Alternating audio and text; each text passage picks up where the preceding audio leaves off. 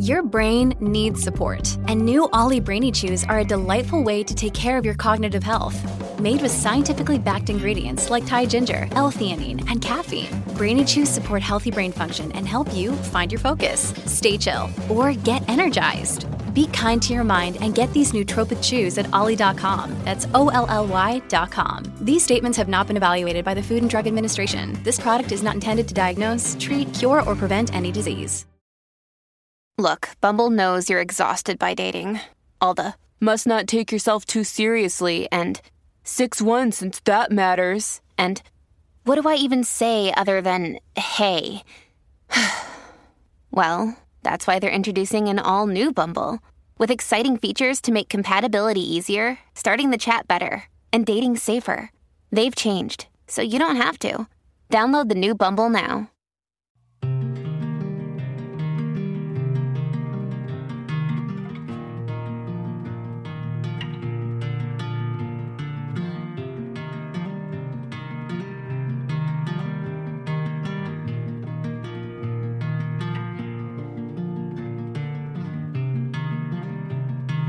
I hope you would live your life better than the way I've always tried to live mine. Welcome to another episode of Religionless Church. I'm your Josh Goggin fanatic and Religionless Church host, Mason Menega. In this episode, I talk with Jamie Lee Finch. Jamie is a relationship coach between humans and their bodies. She is also a writer and a disappointer of moms everywhere. Also musically featured throughout this episode is Kayak. Kayak is an indie band from Chicago, Illinois. You can get connected with both Jamie and Kayak and their work in the links in the episode description. In the links in the description, you will also find my website, masonmenega.com, where you can find more of my work, including some articles and papers I write, other Religionless Church episodes, and ways to connect with me via social media. If Religionless Church matters to you, there are two ways you can support. First, give the podcast a rating and a review. This not only offers thoughts and evaluations to others considering listening to the podcast, but it also informs me upon what to improve with the podcast. The second way to support is to become a patron of my Patreon page. Patreon is a service where supporters financially support creators. With currently 3 different tiers varying from $1 to $10 a month, you receive respective rewards for supporting my work. Rewards include papers I write, upcoming Religionless Church episode previews, lectures I create, and much more. The links to connect to and support me and my work, including my Patreon page, are all in the episode description. I no longer wish to be your object cause of desire, as I, with my begging rambling, prevent you from your object of desire of this awaiting episode. Therefore, here it is, Religionless Church. How we saw his daughter running past the tombstones of others. How we went to take her picture and saw the grave of a stranger. That read it's all a mystery, life is all a mystery. And I thought it meant nothing to the dead or the living. How your heart is a rudder through a river unending. And when I thought to say something, I'd hoped I'd say nothing. A seal with no condition, withheld beyond our vision. And I thought it meant nothing to the dead or the living. How it all feels like a mystery, life is all a mystery.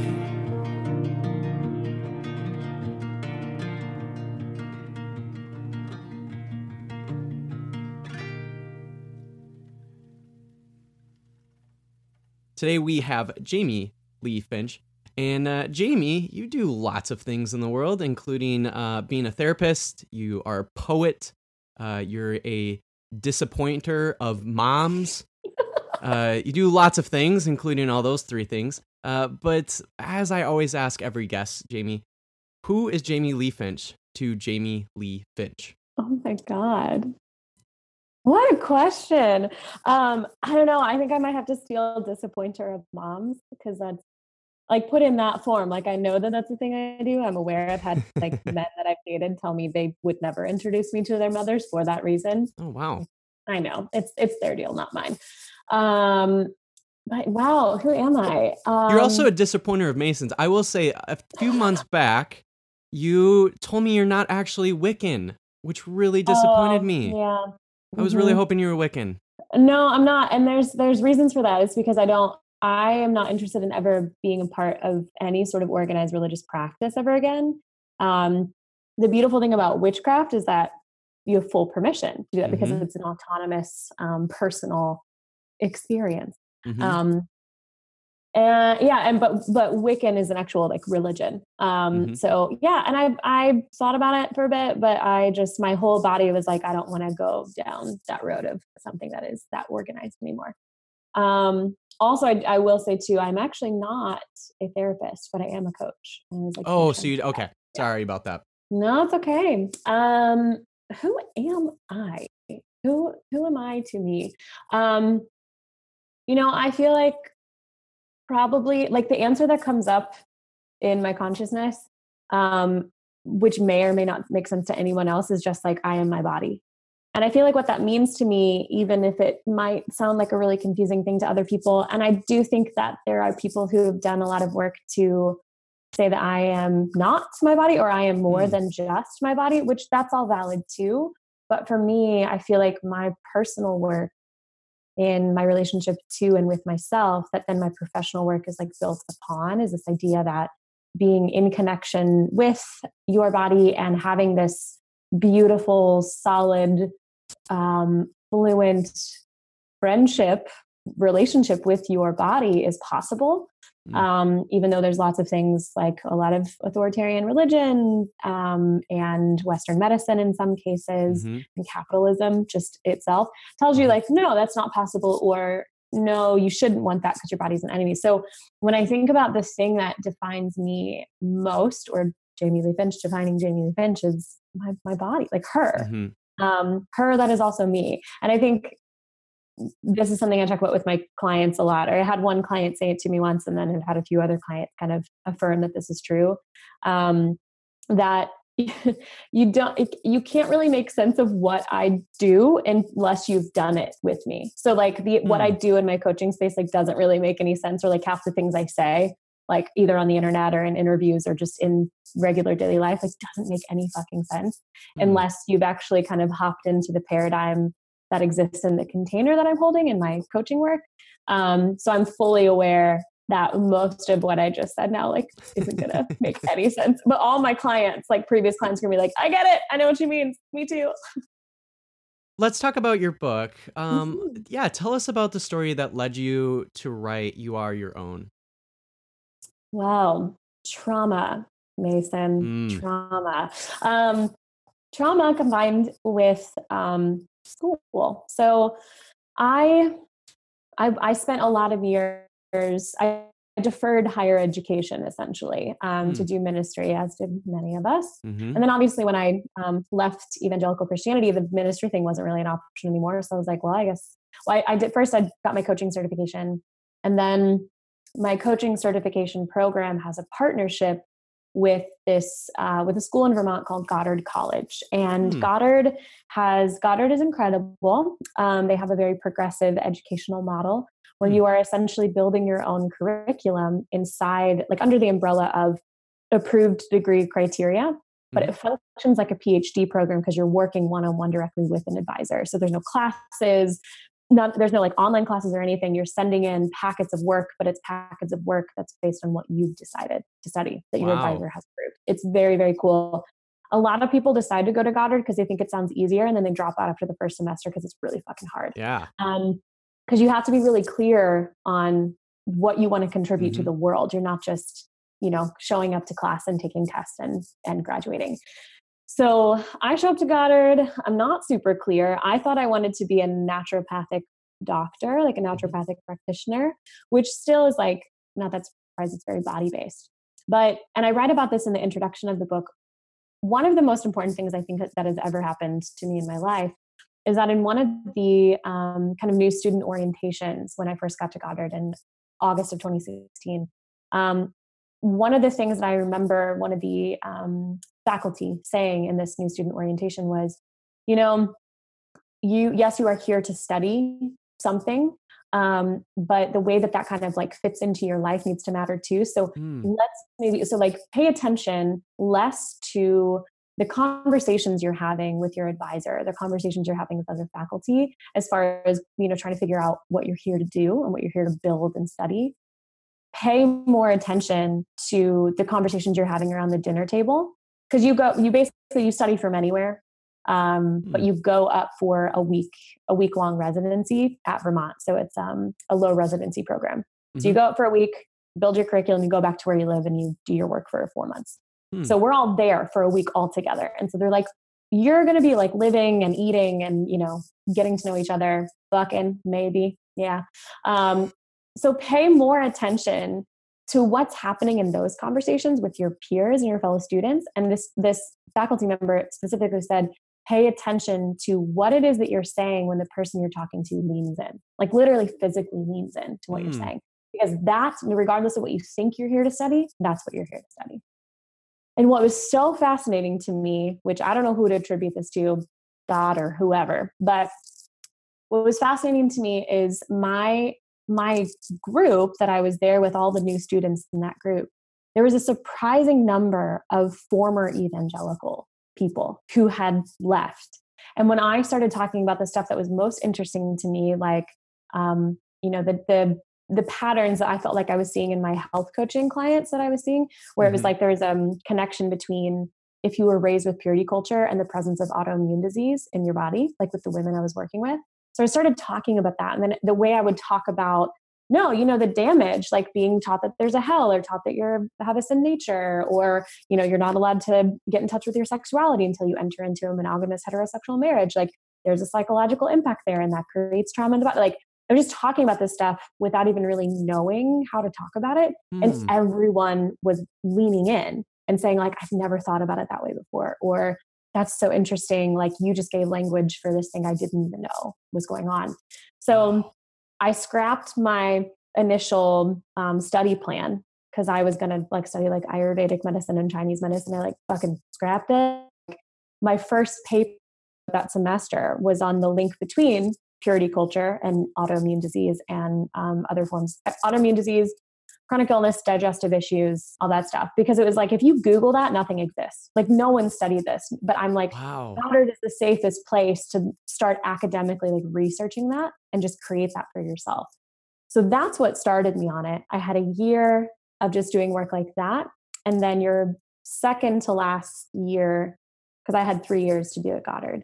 So my second year there, you start doing kind of the preliminary stuff for your senior study. And then your final year there, your senior year, is writing that long form thesis.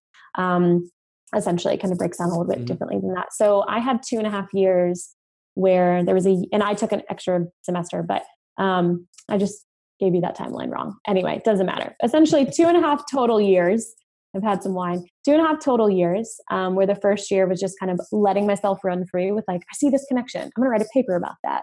And then, the next 1.5 years doing the specific research and writing of looking into what religious trauma syndrome is and what the impact is that it creates in the brains and the bodies of the people who have experienced it. They're tearing down trees night and day with the promise of great mighty walls to come. They're scraping out all of the shade, but then crawling away when their towers fall far below. There isn't an anchor, a slave, not an ocean or grave, nowhere to bury the pain, but you seek nothing else. Despite all our wanting, your knife stays on your belt, and your words are dishonest. You seek not. So on top of all the research you did, though, You Are Your Own is still a very deeply personal book. What did you learn about yourself while writing? Oh my God. Literally so much, because I went to my dad's and just got a bunch of boxes of all the weird shit that he and my mother had decided to keep, like art projects from my preschool classes. Like that's weird. But among all that gross shit was 10 years of my own personal documentation of like, not just journal entries and poems I had written, but like notes that like middle school and high school friends, like, you know, when we used to pass notes before phones were a thing and you would text your friend or you like fold them up really cool. I saved all of those. I have no idea why.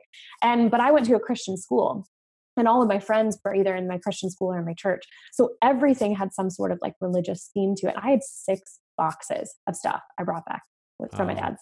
And a lot of this was stuff I had forgotten, like pictures of myself for like, you know, little Sunday school curriculum that I did when I was 6, 7, 8, 9 years old. You know, tons of journals and diaries of the ways that I was like writing about myself and writing about what I believed about God and the world from my teenage years. And then I even also had a box or two, or maybe a box and a part of a box of stuff from like, after I graduated high school, I went to Africa with an organization and I had a bunch of journaling stuff from there. And then the time when I was in Thailand, I had a whole book that a friend had made for me, like it's like a handmade book, and I journaled in there.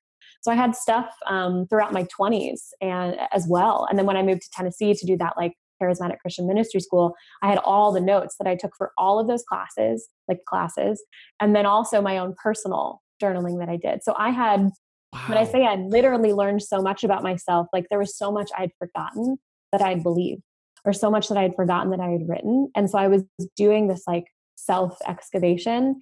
And I have this picture on my phone. I don't think I ever posted it anywhere. But when I brought all those boxes back and I started going through them, I put my whole writing process on pause, and for about 2.5 weeks, just to like dig through everything, but not just dig through it from like an academic perspective, but like dig through it, read the stuff and emotionally connect with it. And I spent like 2 weeks pretty much just crying over, like, I was so like emotionally distraught over what tiny me was required to believe about herself.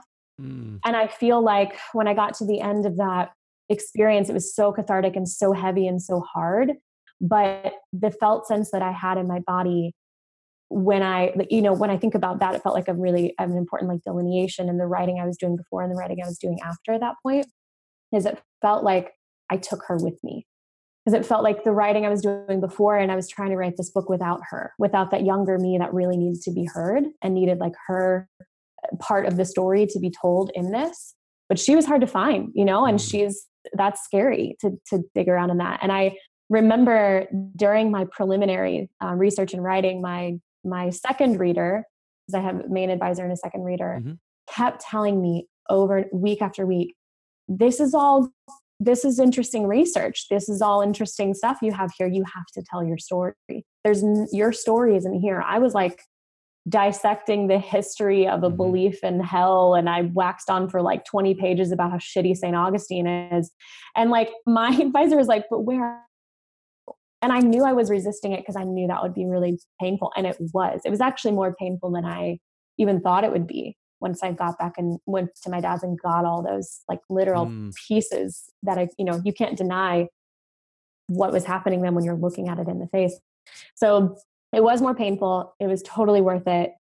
And this work, this thesis would never have existed had I not gone to do that, because it wouldn't have been the right thing at all. And it would have kind of broken my heart on some level, because I would not have taken that younger me that needed her story told with me in accomplishing this thing.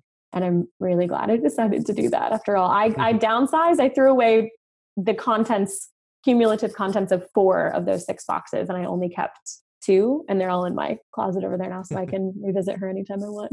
Wow. That's amazing. What a way to like relate to a past self. Oh, so interesting. Yeah. What's something that maybe you unexpectedly learned while you were writing the book that you had no idea you would learn, and then boom, there it was?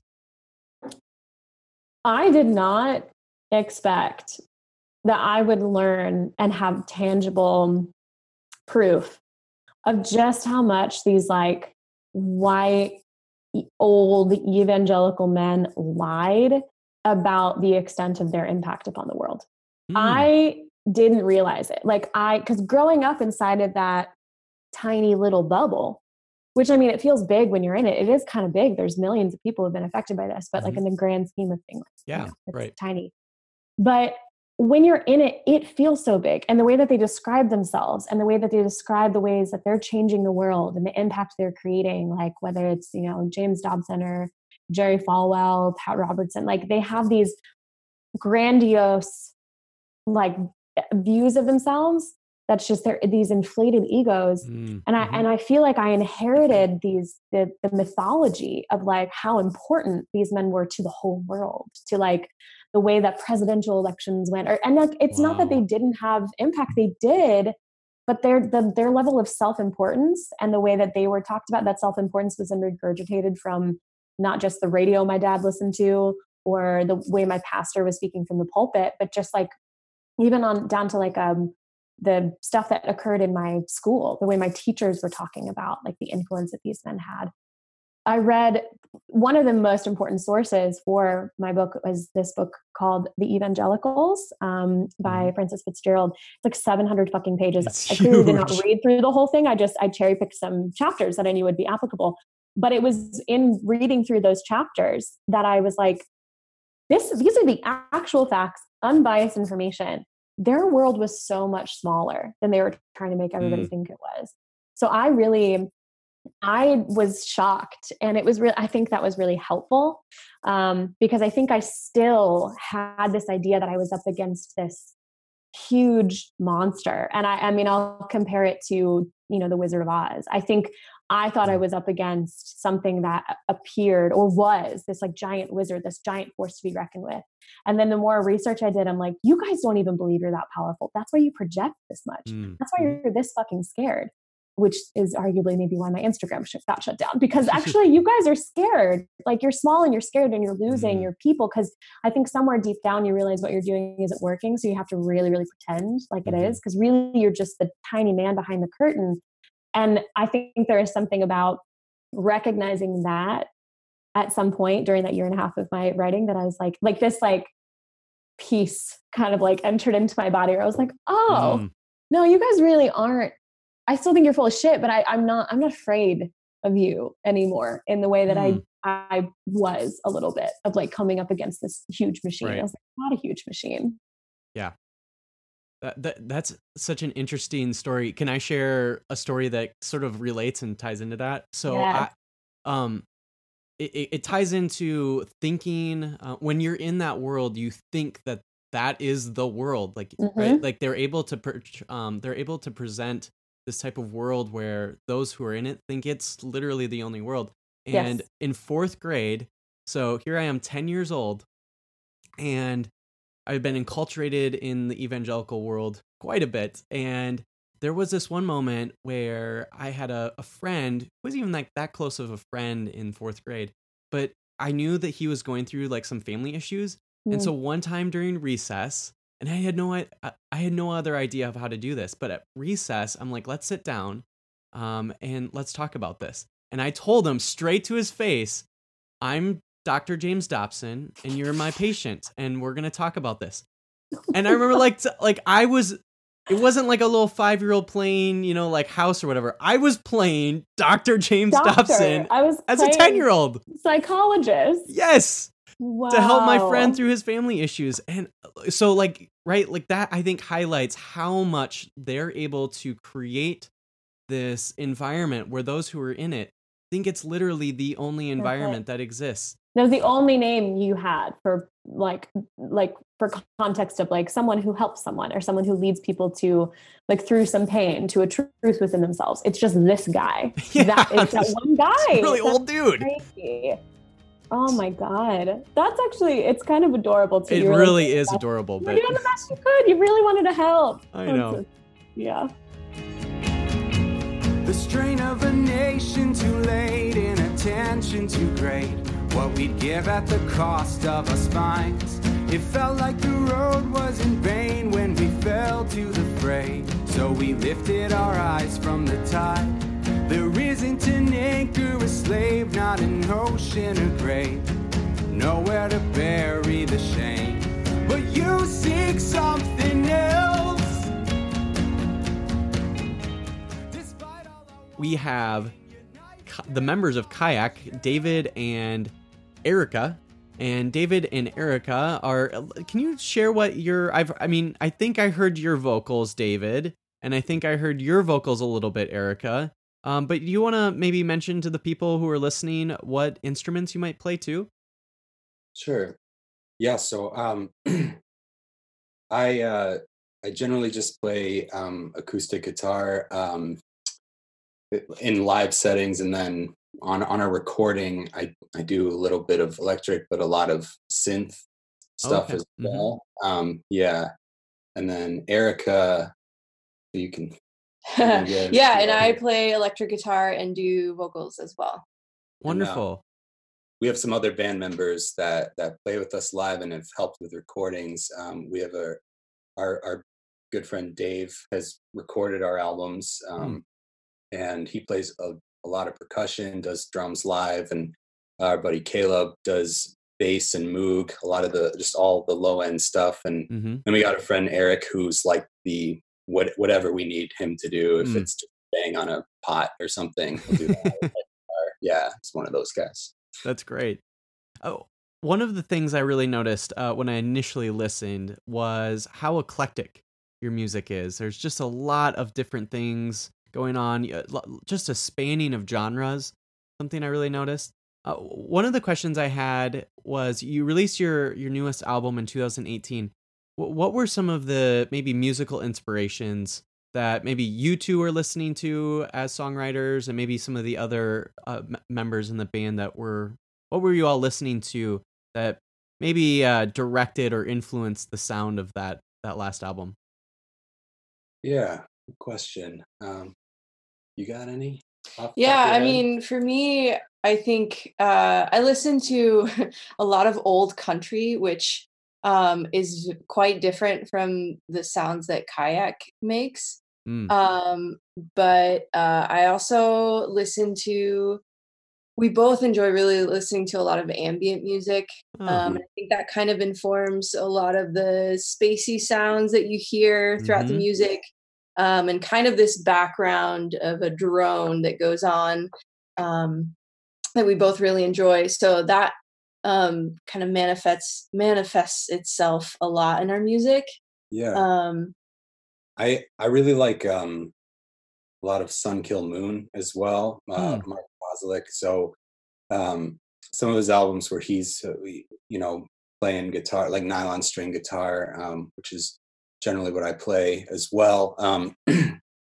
Yeah, I've been listening to a lot of that for a while now, and I think at the time I was like, as I was writing, I was getting back into. He's got this album called Benji that came out in 2014, and it's like, yeah, I think I always go. That's one of my favorite records. I always go back to that. So I'm sure that's influenced, this record's creation. And so, yeah, we both really love The National as well. And oh yeah, I've hitchhiked to see The National. Oh man, nice. That's so cool. to see, I saw them in Red Rocks once, and yeah, I hitchhiked to see them. Oh my gosh, that sounds like it would be an amazing experience. It was quite surreal. We saw them at a Eau Claire festival. Yeah, that's kind of somewhat in my neck of the woods. I live in Minneapolis. We're close-ish. Close-ish, yeah. Right. Yeah, we like Minneapolis a lot. Yeah, in fact, the National is playing at Rock the Garden this year, which is where like Bon Iver would play a lot of like Rock the Garden, and so but this year it's the National. Yeah, awesome. Man, they're so good. Every time we've seen them live, it's incredible. Mm-hmm. So I think that also informs a lot of what we write and kind of the style too, like this deeply personal album that has a lot of different things going on instrumentation wise. What about maybe there's poetry that you like reading, maybe there's books that you like reading. Is there any literature in particular that seemed to be of influence in this last album? Yeah, Erica bought me a book, John Muir's journals, and I feel like there's some writings that are like so rich that I read like a chapter and I'm just like, oh, I'm the biggest fan of this, and I know, and it's like it's almost like I feel so full just reading a little bit of like his writings and his journals that like I haven't even finished the book. Because I just walk away acting like, oh my gosh, that's incredible. I have to tell everyone just about these 5 pages I've read and instead of actually getting back and like sitting down and reading it. But I would say like a lot of writings, just a John Muir, but also just writings that people have said about kind of nature. I'm trying to think of other examples. I don't know. You got any? Yeah, I don't think I have any like literature that was informing my writing or influenced my writing. But Sure. yeah, but I mean, I think you mentioned nature. That's a big influence for both of us. Mm-hmm. Is that maybe where kayak, like just even the band name, came from? Yeah. So that was there's a little story with that too involving literature. But so I like the actual activity of kayaking, and I was my parents have a place up in Wisconsin by the lake, and I would take kayaks out in the water when the water is really still, and just like that was kind of just a spiritual time for myself. And I started reading about so like I was doing that, and then I was reading all these old just books about like Native American and like the American Indians and North America, and some like Inuit travel to Greenland.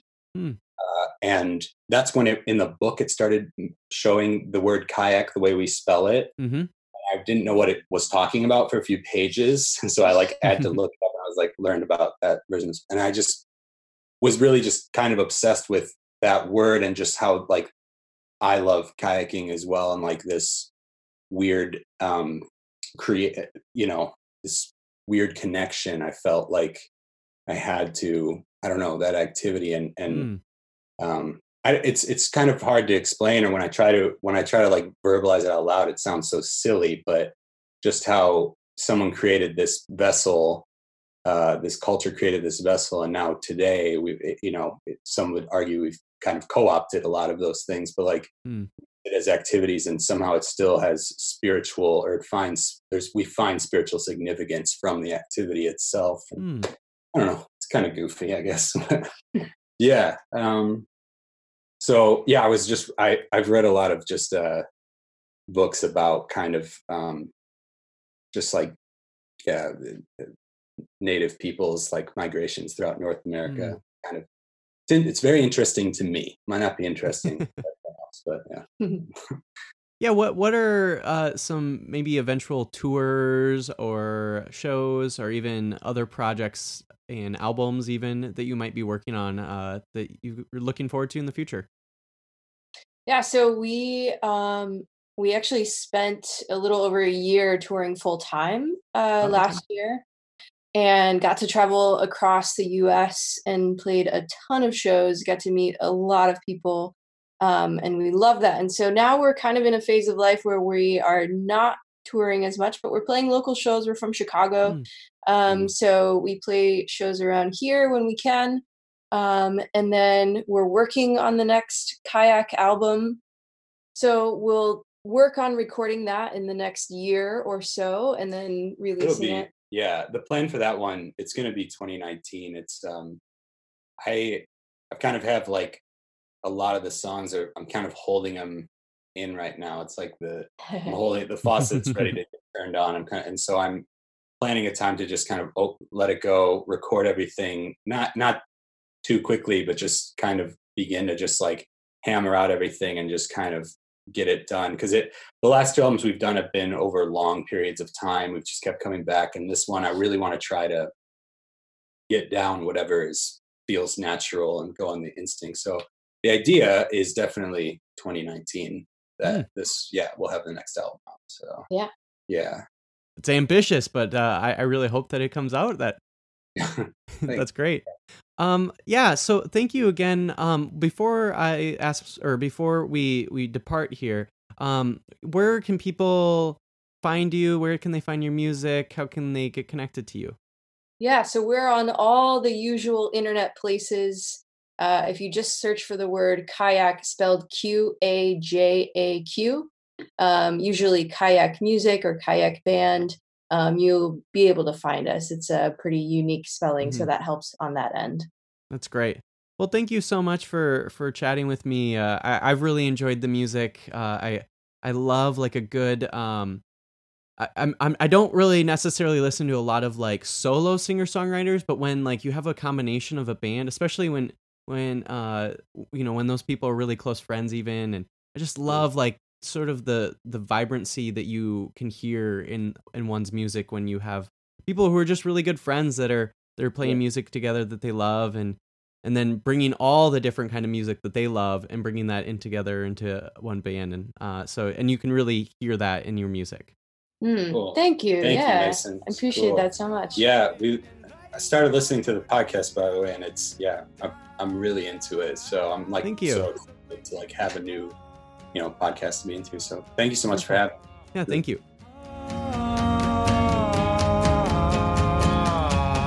When I was younger and I would feel anger, I could never question through my reddest of tempers, like your mother's red sweater. Her art was a vision with honest aggression, but love wasn't absent, and my sisters would warn me the world is deceiving, how men are misleading, but you're like a sonnet, it's in your delivery, it's your pattern of breathing.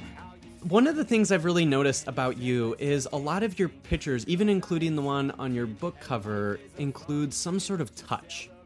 So whether it's you touching yourself in some way, or you touching another person, or you and another person touching each other in some way, but there's this kind of theme of touch in a lot of the visual images that, whether it's for your book or for other visual images that you have. How does touch play into the healing from trauma? That is an enormously wonderful question. And I also did not even realize that until you just said it. And I'm like, is this sort of accurate? I mean, that's sort of what I've got. It's incredibly accurate, but I love I can't wait. I'm like, I can't wait to give you my answer, but I'm like, just then give them the fucking answer, which is, okay. So when I first started studying all this and I like wrote that fucking paper, about purity culture and autoimmune disease, which is right around election season. So election time, 2016, so many of us were turning in our shit late because we could not get out of bed. And luckily Goddard is super progressive and they're like, we get it. We can't get out of bed either. It's fine. Take your time. But it was that time, what was going on with that, coupled with what I was studying, I was enormously triggered in ways I didn't even know were possible. And so I hopped into trauma therapy for the very first time. And a couple months into setting a good solid foundation of talk therapy, which have this one for free, guys. If you ever start working with someone who is trained in trauma therapy and they don't do a good foundation of just talk therapy first, don't keep going to that person. So that's real dangerous. So after doing a few weeks, actually a couple months of talk therapy, and then setting up to do like the really intense EMDR process, which is eye movement desensitization reprocessing, and it's very successful trauma therapy. I remember I did my first EMDR session, and how I did them with my therapist was we did 2 hours at a time, because you have to kind of like set up a foundation of where you're going to go, and then like kind of get into it, and then you're up here and you're in it, and then you have to de-escalate. And so sometimes an hour isn't enough, so we would just use a block of 2 hours.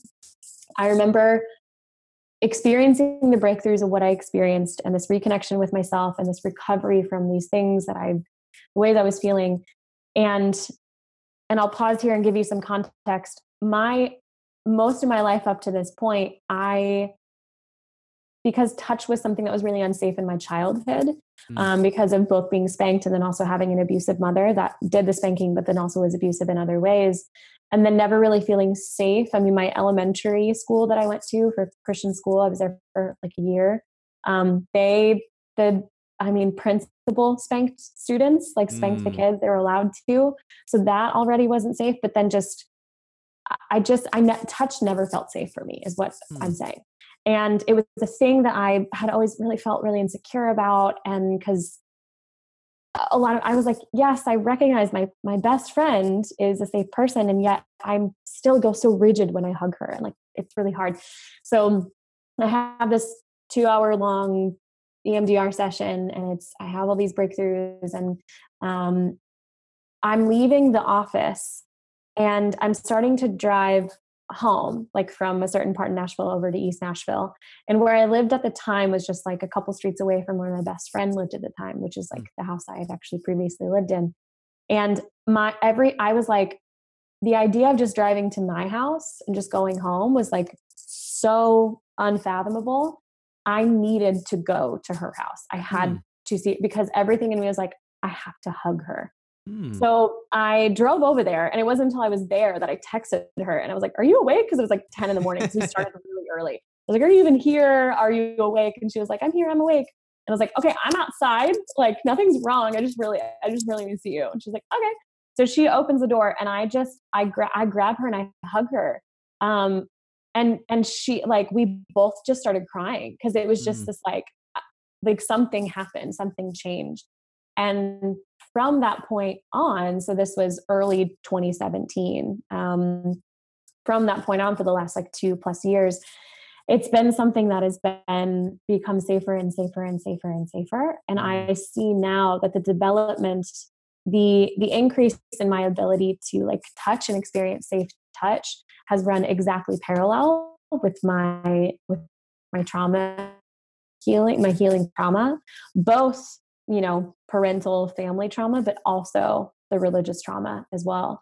Because regardless of where your trauma comes from, if you don't feel safe in the world, like you're not going to feel safe. And there's good reason for that. You're not going to feel safe, like making yourself so vulnerable and exposed to literally touch and hold another person, or to be touched and held by another person. So the reason why I love that you asked this, and I love being able to give this answer, is because I know where that shift started to happen for me. And I love that shift happened so much that it's something that you notice. Because my best friend, like a year later down the road, one night we were out with other people, and she was observing me in the room. And she told me later that she was like, I was watching you touch people, and I was watching you like hug people. And she was like, I'd never seen that. And she's like, it's so clear to me how different, not different you are, but like how different this is for you now. And what a testament that is to like the work you've done. And it's been this thing that I'm kind of continually astounded by, and she's astounded by. And people who know me really well, who've known me for a while, are like, that's a thing you do now. You touch people now.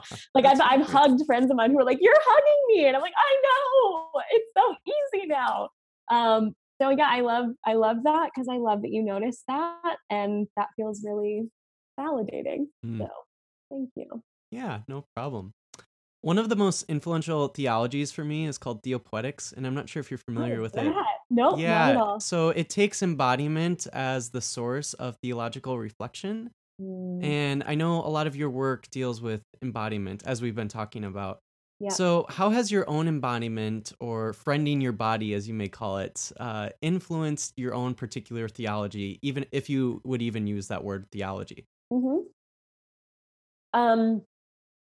I think the best way I could probably describe that is to kind of steal some language from one of the things one of my clients said to me about a week ago in a session, where she was saying, so I think that a lot of people, a lot of evangelicals in particular, would be shocked and appalled possibly by the amount of people that I've worked with. I mean, I appear a certain way on the internet.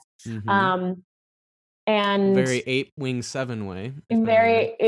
Yes, exactly. And very like, I don't believe it. Like, that's why I'm not a Wiccan. Like I don't connect with an identification of a religious belief.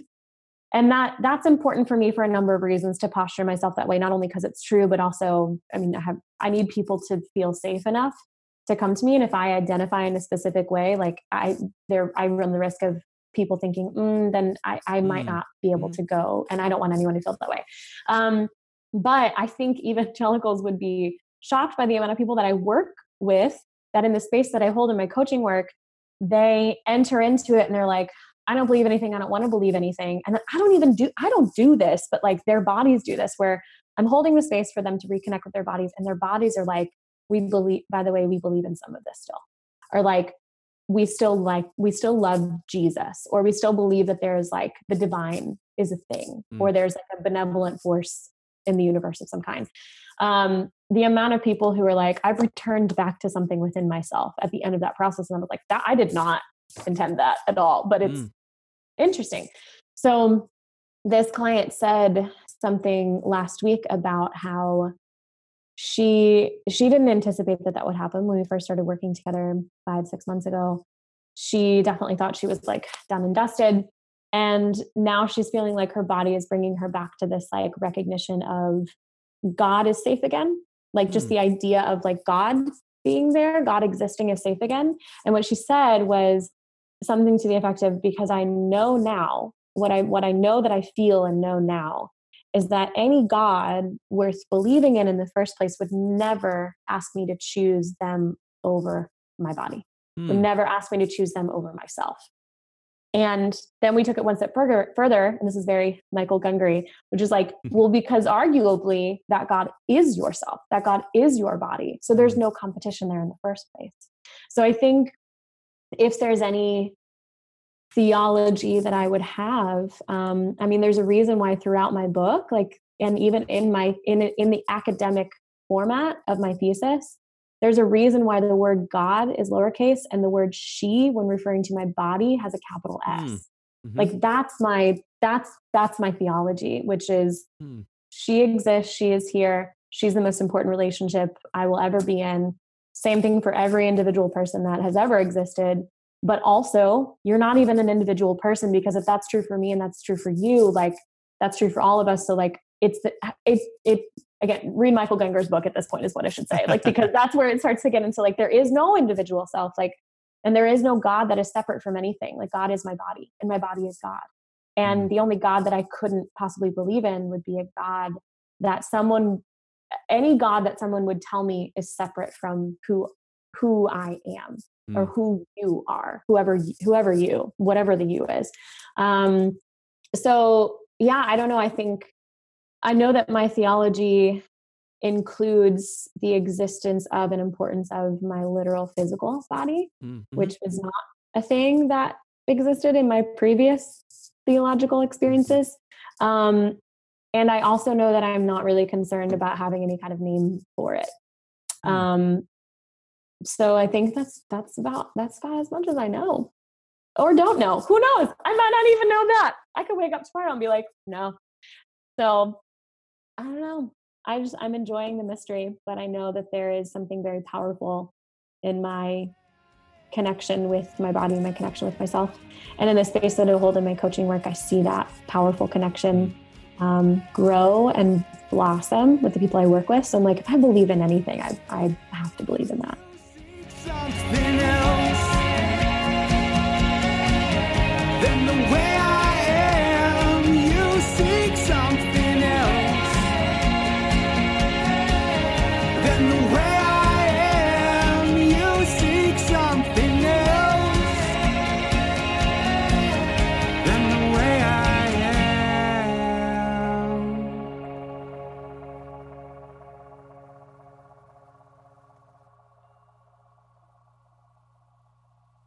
My second to last question is, how can listeners get connected with you and your work?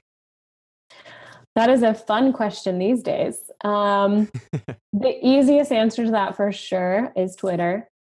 I care more about Twitter than any of the other social media things. Honestly, I care more about Twitter. And some people in your life probably too. Yeah, I was just going to say, I also care about Twitter more than most human beings I know.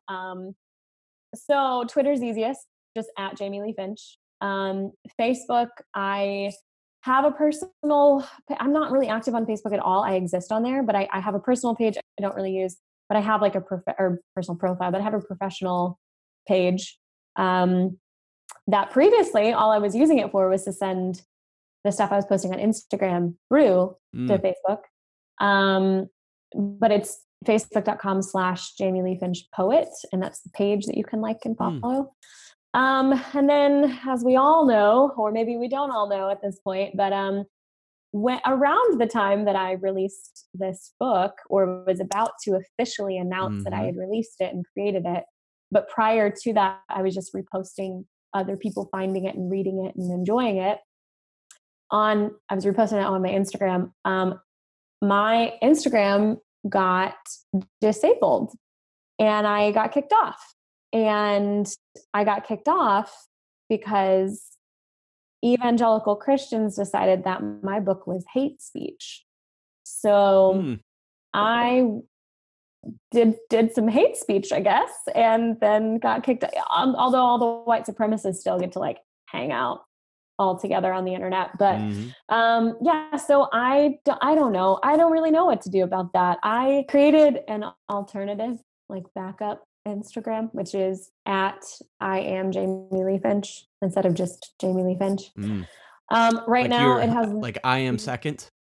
Here's the thing. It's just because that's what my email had to be. Although I don't know if I want everyone knowing my email. It doesn't fucking matter. I just won't reply. I have great boundaries. But back when I needed to create a new email from instead of an old nonprofit I used to work for, just Jamie Lee Finch at Gmail was taken. Whoever the fuck you are, give it to me. So I had to I was like, I don't want to put numbers in there. I think that's just weird. So I did I am Jamie Lee Finch at gmail.com.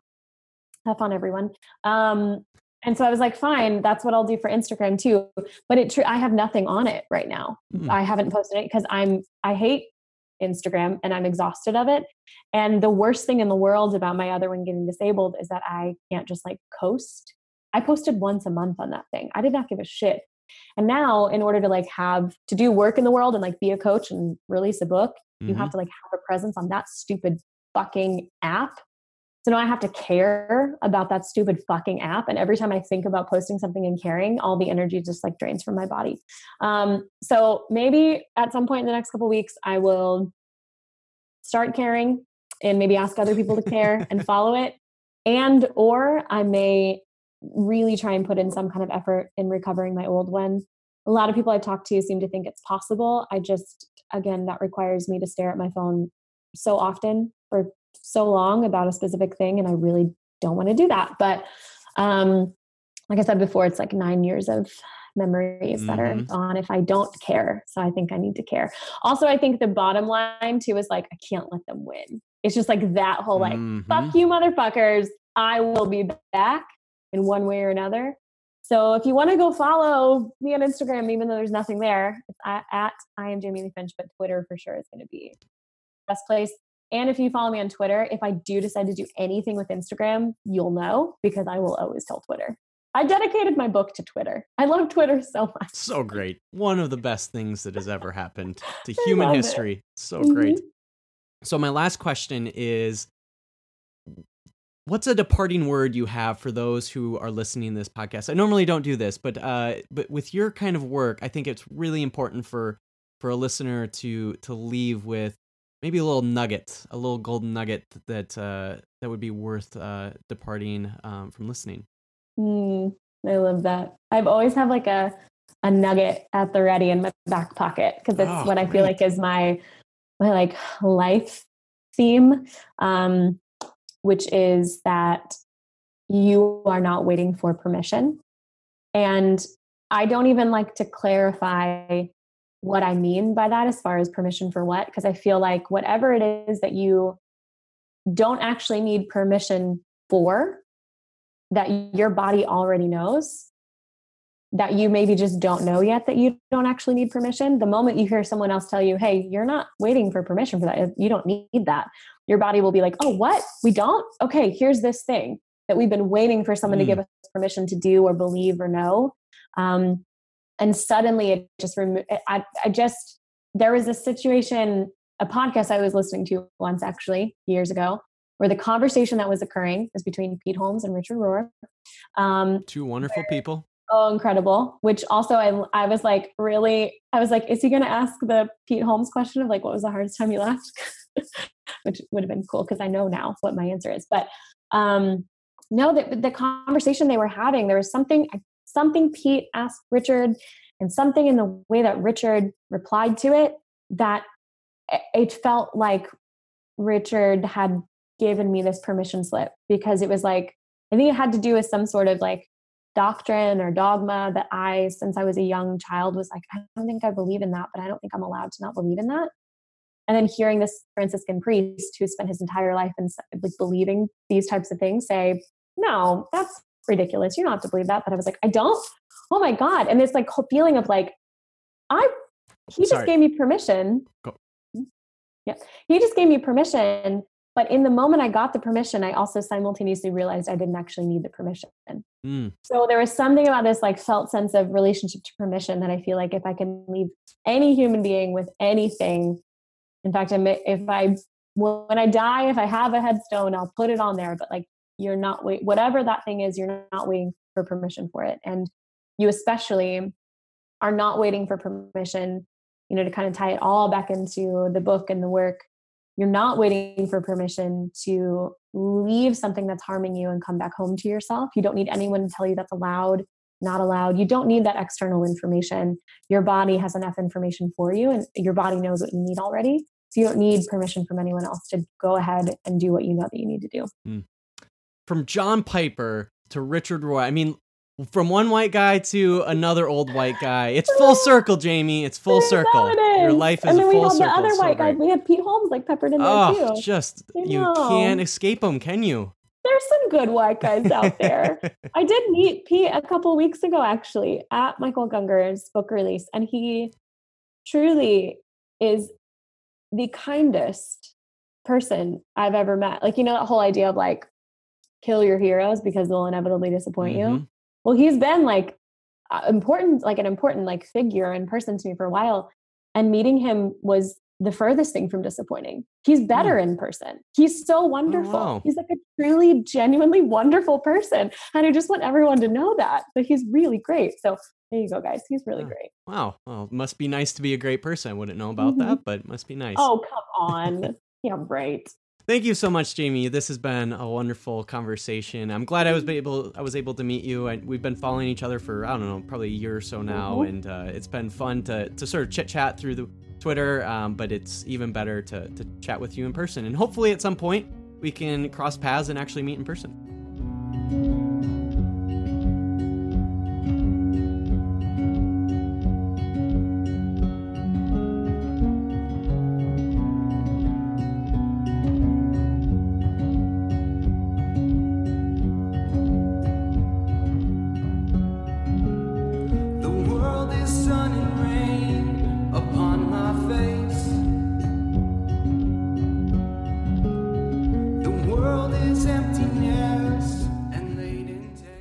If that episode left you hanging and you're wanting more from both Jamie and Kayak, you can find links to connect to them and their work in the episode description.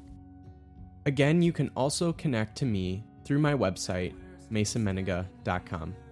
There you can find more of my work, including some articles and papers I write, other Religionless Church episodes, and ways to connect with me via social media. Also, as I mentioned at the top of the episode, if Religionless Church matters to you, support by giving a rating and review, and by becoming a patron of my Patreon page.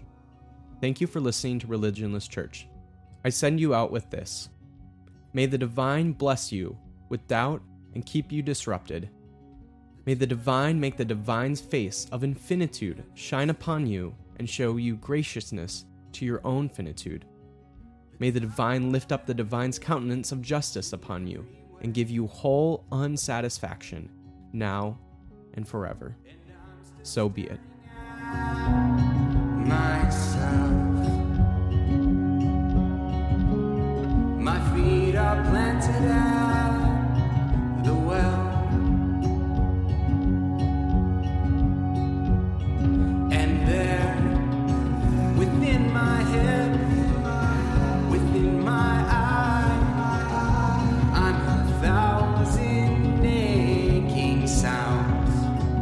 I don't know where